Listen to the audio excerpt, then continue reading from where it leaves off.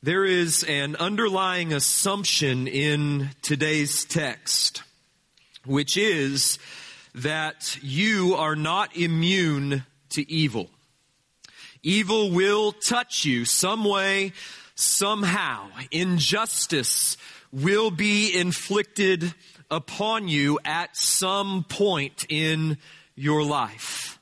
In this age, Christians do not have some kind of protective barrier surrounding us that prevents evil from reaching us. At some point in your life, you will have to deal with the effects of evil, and particularly with an evil for which there is no justice in this life, either because the perpetrator of that evil is never brought to justice, or because the punishment which they receive is not proportionate to the suffering which they've inflicted. In order that we not leave this talk of evil in the realm of the abstract, let me provide you with some examples of the kind of evil that Paul touches upon in today's passage. Before I do, though, let me just say that I'm not preaching this morning with anyone's specific circumstances in mind. Therefore, if I say something that touches on one of your specific circumstances, it is purely coincidental, nay, it's providential. And it just goes to prove that the prevalence of evil in this dark and fallen world is immense. First of all, I think that Paul has persecution at the forefront of his mind in these verses. Not only because he's just mentioned persecution as a present reality for the church in verse 14, but also because persecution was a fact of life for Christians throughout the first 3 centuries of the church, and it remains a fact of life even today for much of global Christianity. The Roman congregation to which Paul wrote would, in 8 years or so after receiving this letter, would suffer an intense persecution, the likes of which the church had not seen up to that point. In and around the year 64 AD, the Roman Emperor Nero would persecute the Church of Rome severely and violently. A persecution that would eventually claim the lives of both the apostles Paul and Peter. But persecution of the church is not merely a matter of past history. It is a present and future reality for the church. Let me give you some examples. In mid-February of this year, just a few months ago, Islamic extremists murdered 2 church leaders in eastern Burkina Faso in West Africa, announcing to the community that they would not tolerate Christianity in the area. On February 10th, the extremists arrived at the home of a well-known church leader named Lankowande Babrabile and shot him to death in front of his wife. Lankowande, who served in the village of Seba, near the border with Niger, was known for his Christian witness in the community, especially among the nomadic Fulani people. He is survived by his wife and 9 children. Then, using the vehicle stolen from Lankowande, the terrorists then went to the home of Pastor Tindando Omar on February 13th and killed him and the other members of his family. Zhang Wenshi, also known as Deacon Zhang, is an ethnically Korean Christian who lived and ministered in Changbai, China, a town located on China's border with North Korea. When North Koreans illegally visited Changbai to conduct business or purchase items they could sell on the black market or seek medicine or other forms of help, Deacon Zhang often provided them with warm clothing, food, and supplies for their return to North Korea.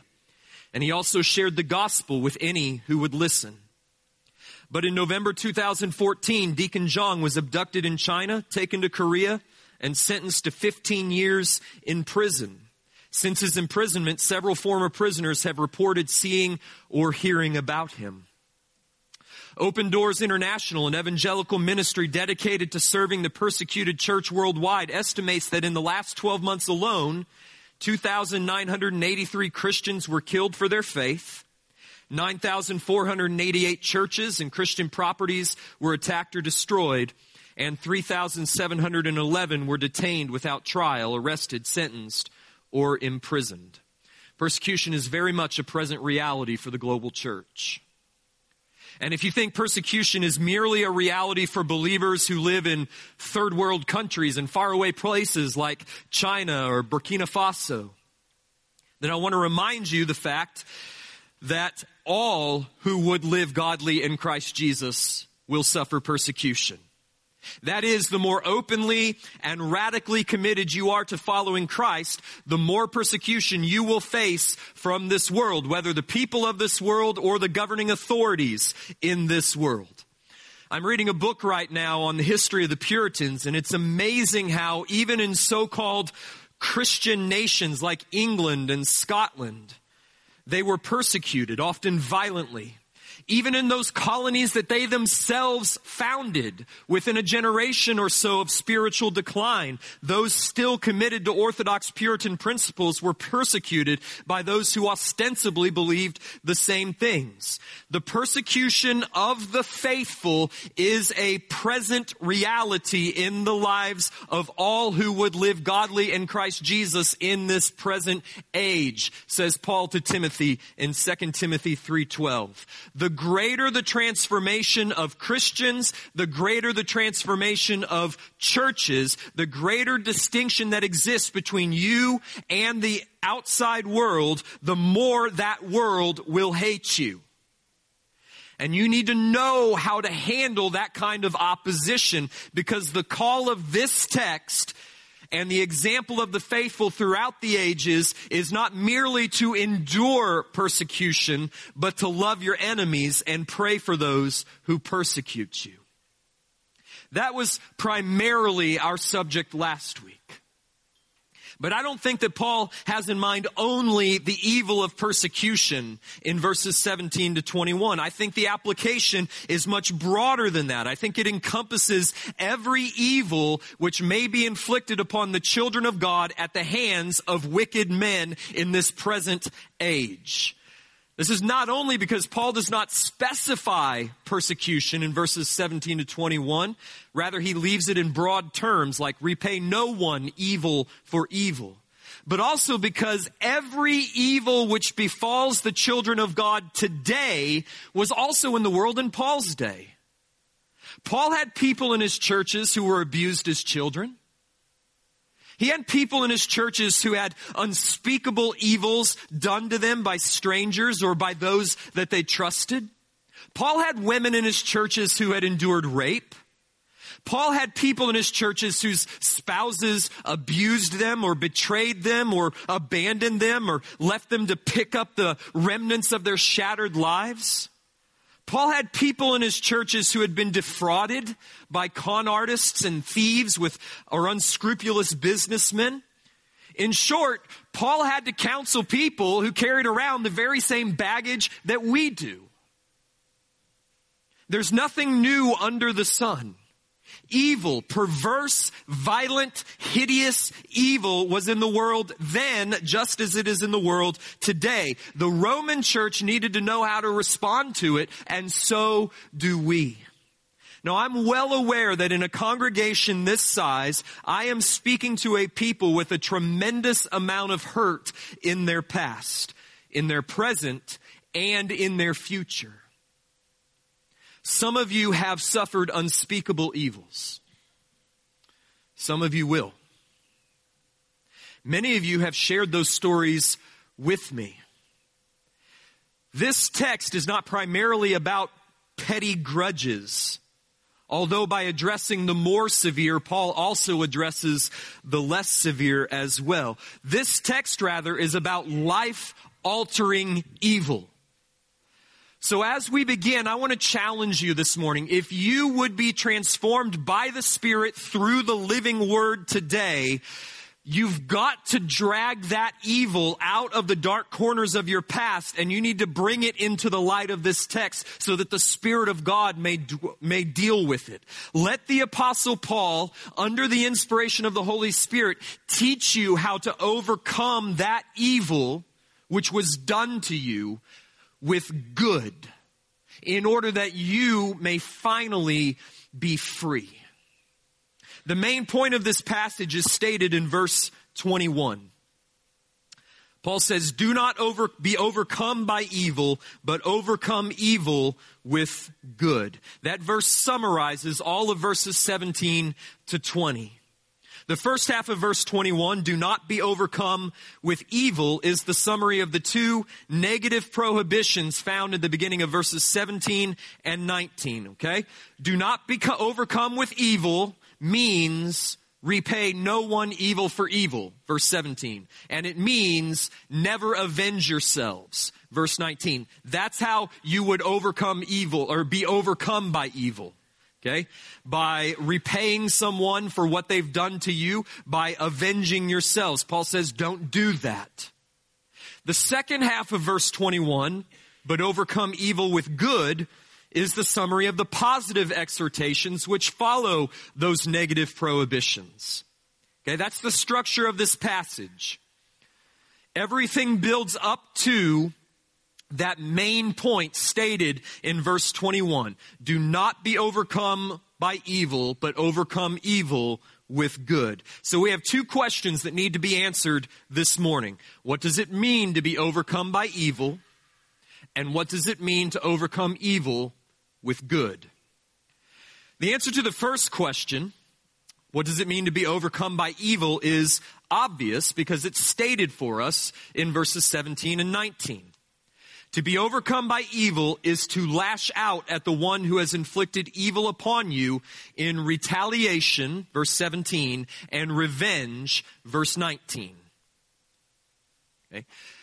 But I want to go deeper than that. I want to go underneath the physical act of revenge and retaliation. I want to expose the heart that lies underneath it, the heart that seeks vengeance. Because there's many who do not actually act out in revenge, who would love to do so and would in a moment if the opportunity presented itself. Never actually taking revenge, never actually harming the person who did evil to you, but spending your days and your nights dreaming about how you would if only you could, is not holy. And it's not what Paul's talking about. If that's you, you're just as overcome, you're just as enslaved by evil as if you actually acted out the vengeance upon the person or persons who harmed you. Remember that the theme of Romans 12 from beginning to end is transformation, metamorphosis from the inside out. Paul is not interested in external behaviors divorced from internal desires. Do not be overcome by evil goes deeper than don't take revenge. It goes down to do not even wish evil upon those who have done evil to you. See, the battle against evil is a battle that will be fought in the battleground of your mind and your heart. A person who is overcome by evil is one who allows their mind to be consumed by the evil that's been inflicted upon them. All of their thoughts are directed toward the injury or the abuse that they have suffered. That evil, that abuse, that injury is on their mind when they wake up in the morning. It's what they dwell upon when they lay their head down at night. It dominates their days and it haunts their dreams. Before long, their self-identity is defined by the evil that they've suffered, such that they begin to think of themselves primarily as a victim of betrayal, a victim of abuse, a victim of slander, a victim of gossip, or a victim of whatever form of evil that they've suffered. When they think of themselves first as a victim. That is a way to be overcome by evil. If victim becomes the defining characteristic of your life, then it becomes a self-fulfilling prophecy, and it prevents you from moving on and moving forward with life and walking in the peace and the joy which Christ died that you would possess. You can be overcome by evil by being overcome by bitterness, just as much as being overcome with vengeance. Rather, we need to take every thought captive and make it obedient to Christ, Paul says in 2 Corinthians 10:5. So recognize that this battle against evil will be fought first and foremost in your mind. And you need to win the victory there by taking your thoughts captive and making them obedient to the will of Christ revealed in this verse. You are not a victim of evil. That is not who you are.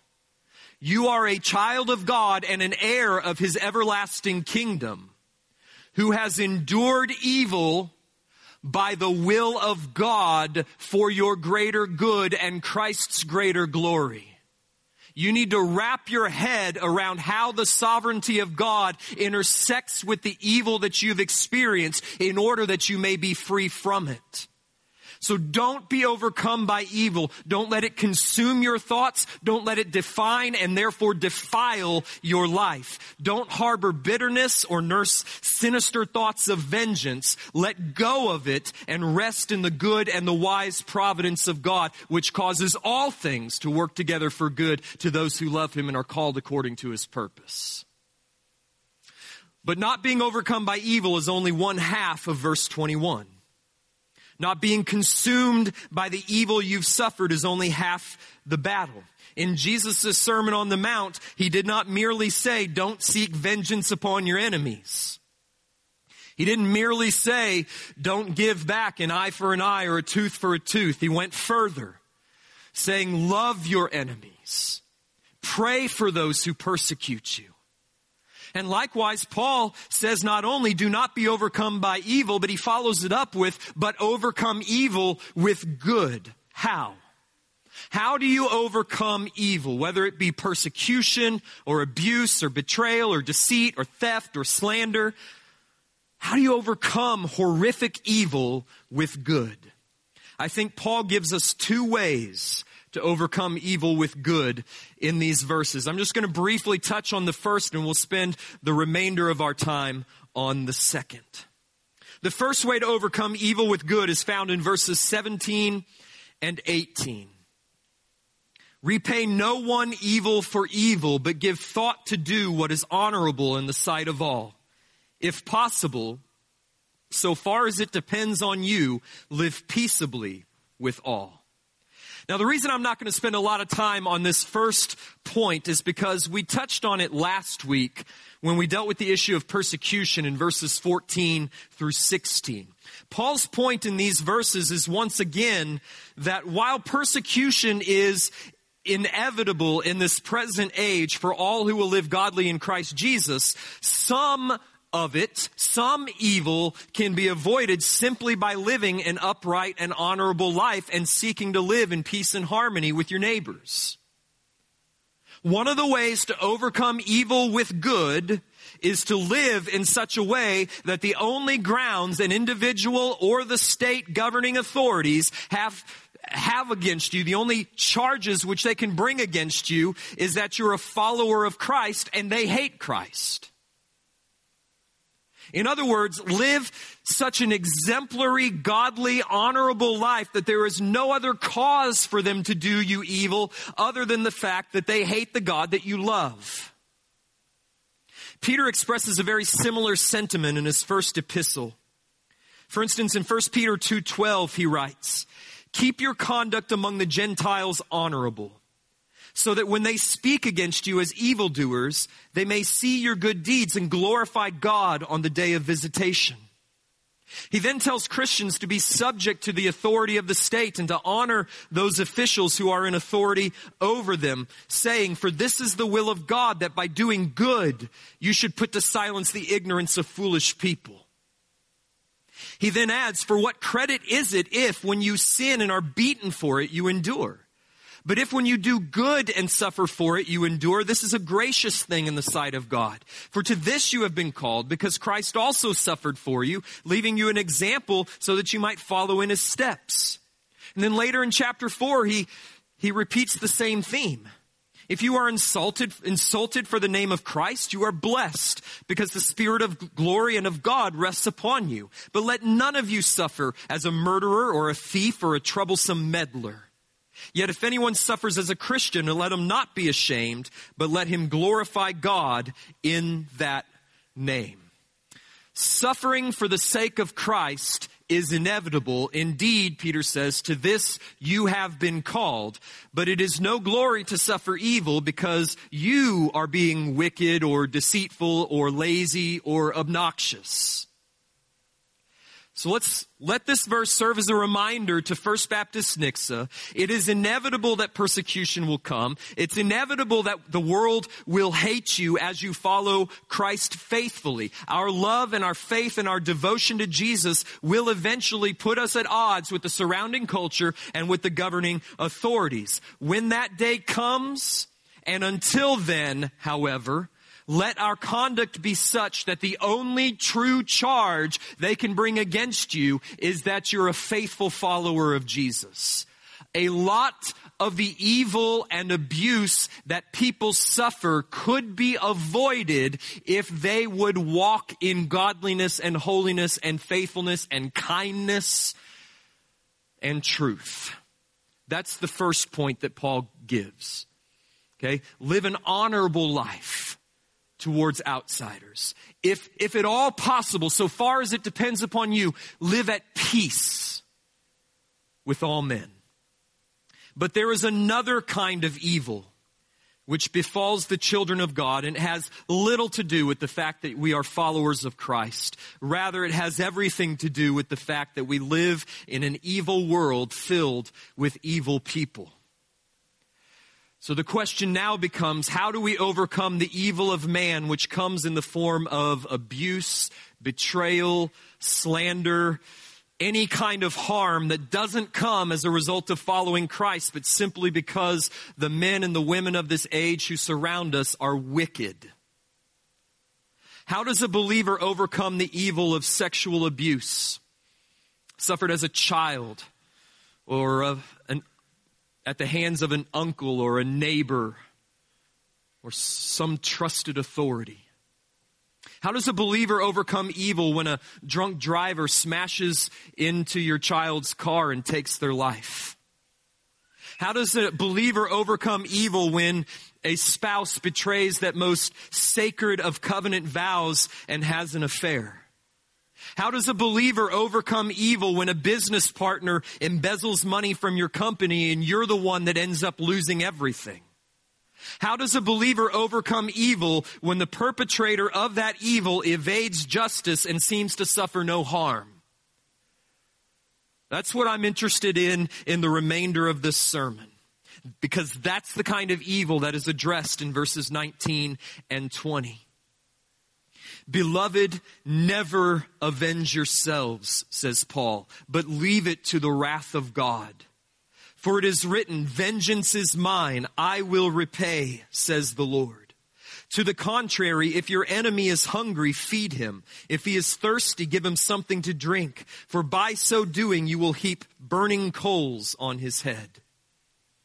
According to verse 19, to be overcome by evil would be to exact vengeance, to avenge yourself on the one who inflicted the evil upon you, to take justice into your own hands and make that person pay for what he or she has done. That's what it would mean to be overcome by evil. And the way to overcome evil with good, according to verse 19, is to trust in the wrath of God. Now, we're not normally accustomed to making the wrath of God the object of our faith. Usually the Bible points us in the direction of trusting in the mercy of God. But that's not what Paul says here. And there's a reason.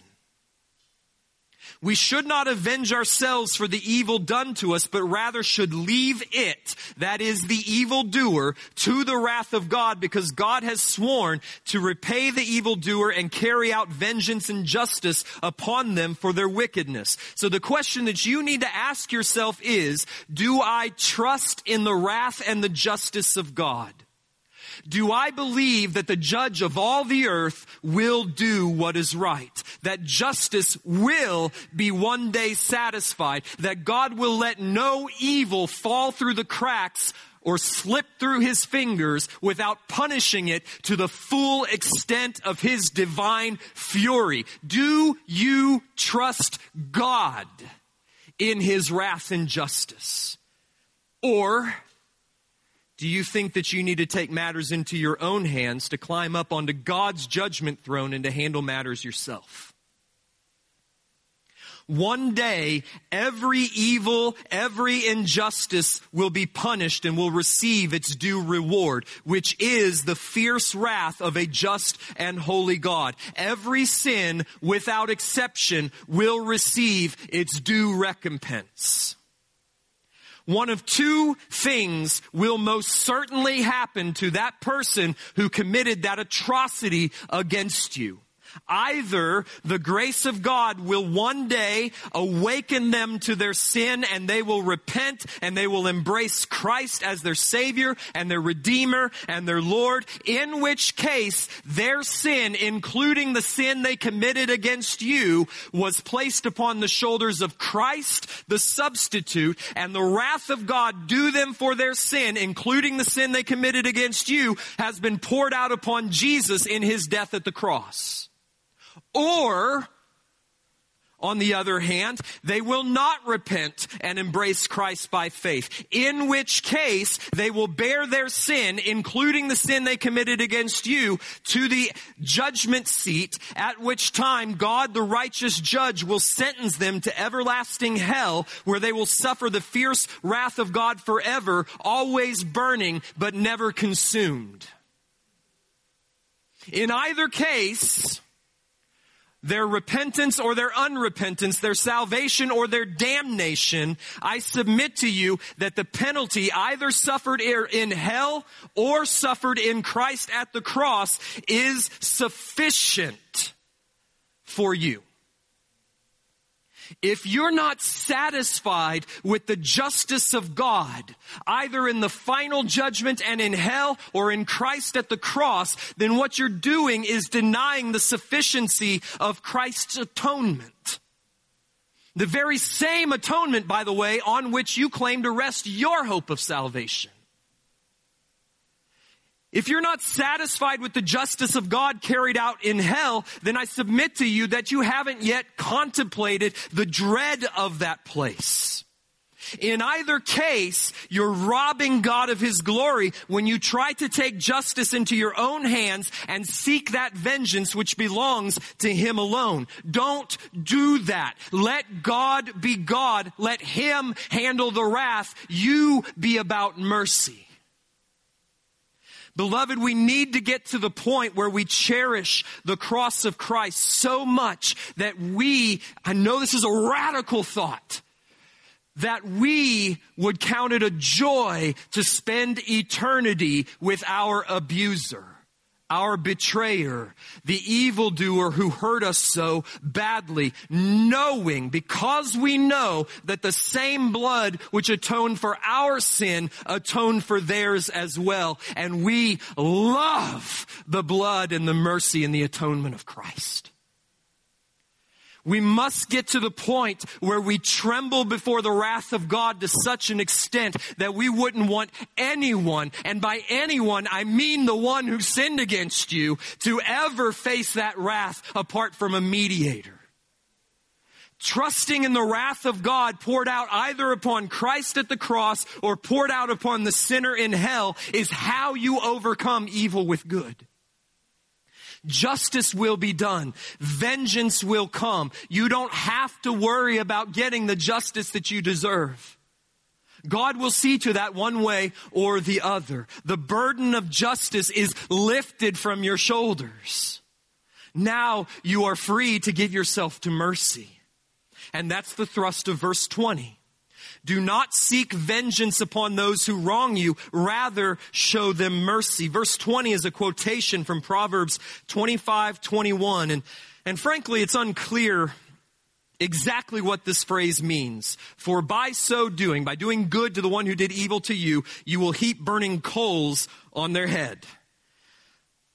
A few commentators note that every time the Bible uses this image of coals of fire, it's used as a symbol of divine judgment and anger. You can look up examples of that in Psalm 11:5 and Psalm 140 and verse 9. The point then, they say, is that when you show mercy to the one who did evil to you, then their judgment increases with their rejection of your overtures of mercy and reconciliation. Your goodness and mercy to them increases their judgment because their evil was not able to overcome your good. One pastor writes this: our desire is that they would repent and come to the knowledge of the truth. But if they don't, the very love that we are showing increases the weight of wrath on their head. The more of God's mercy that people reject, the more wrath they heap up upon themselves.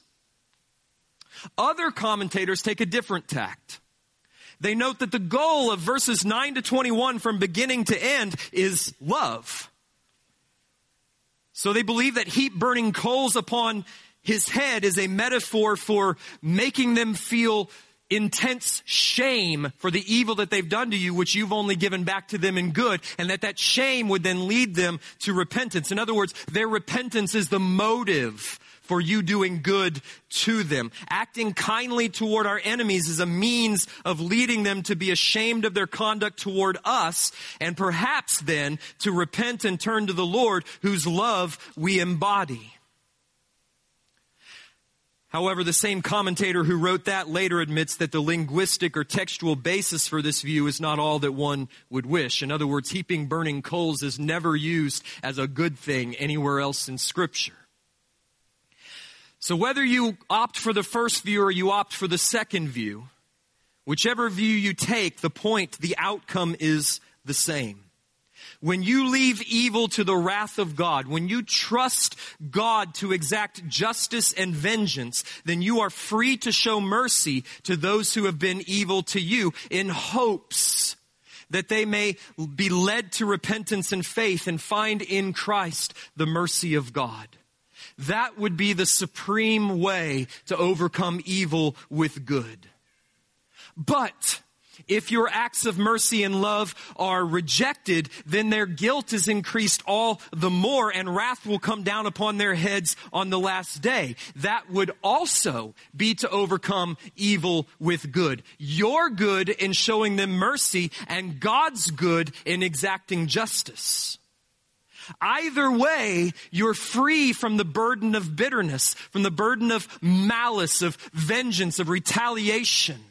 You're free to forgive, to love, to show mercy, which is the path of joy. You do not overcome other people's sins by hating them, by nursing a grudge against them, by plotting evil against them. You do not overcome evil by becoming enslaved to bitterness, filled with malice and anger and vitriol, which poisons every other relationship in your life.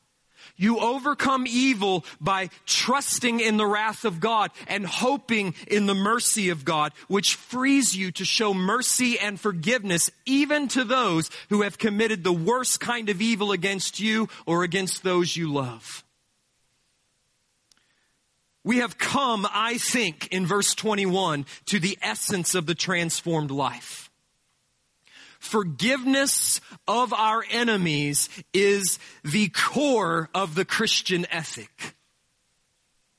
This is freedom in Christ.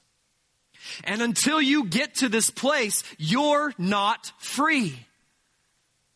You're overcome, you're conquered, you're enslaved by that evil which was committed against you. You're a slave to bitterness, to unforgiveness, to unbelief, and it will destroy you from the inside out.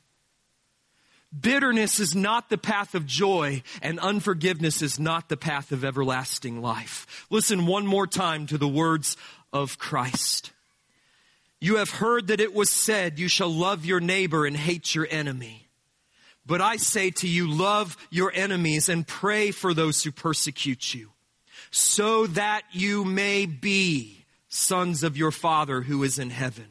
For he makes his sun rise on the evil and on the good, and sends rain on the just and on the unjust. For if you love those who love you, what reward do you have? Do not even the tax collectors do the same? And if you greet only your brothers, what more are you doing than others? Do not even the Gentiles do the same? Then he says in the next chapter, for if you forgive others their trespasses, your heavenly Father will also forgive you. But if you do not forgive others their trespasses, neither will your Father forgive yours. You see what he's saying? The sons of the Father are those and only those who love their enemies. If you don't love your enemies, you're not a son of the Father. Did you hear that? If you don't love, that is, forgive your enemies, you're not a son of the Father. Because you haven't understood and embraced the mercy of God in Christ. If you don't forgive others their sins, neither will the Father in heaven forgive you of yours. You won't enter into heaven carrying the burden of bitterness and unforgiveness, because bitterness and unforgiveness is merely the fruit of unbelief. It says, I don't trust God to take care of justice. This is a serious salvation issue. This is not some sort of second-tier step in the Christian life. Forgiveness is of the essence of the Christian life. So lay down your bitterness and unforgiveness today and be free in Christ. But some of you are going to say, Pastor Tim, you don't know what was done to me. I've tried and I can't forgive what they did. And I would say, you're right, you can't. But whoever gave you the idea that walking in the Christian life was something that was possible for natural man? The theme of these sermons has not been the fruit of the natural church, the fruit of the unregenerate church. It's the fruit of the spiritual church that has the presence and the power of the Holy Spirit. No, you can't. But in Christ, by the power of the Spirit, through faith, you can and you must. You must walk by the Spirit, leaning on His grace and His power to let go of bitterness, to forgive that person from the heart, and to love the one who has hurt you. So as we conclude this morning, I'm going to invite you to bow with me. And I'm going to invite you to join me in a prayer. If you're ready to be free, then pray these words with me from the heart. My Father, I trust you with my hurt, with my wound. I trust you with the evil that was done to me. And then name it.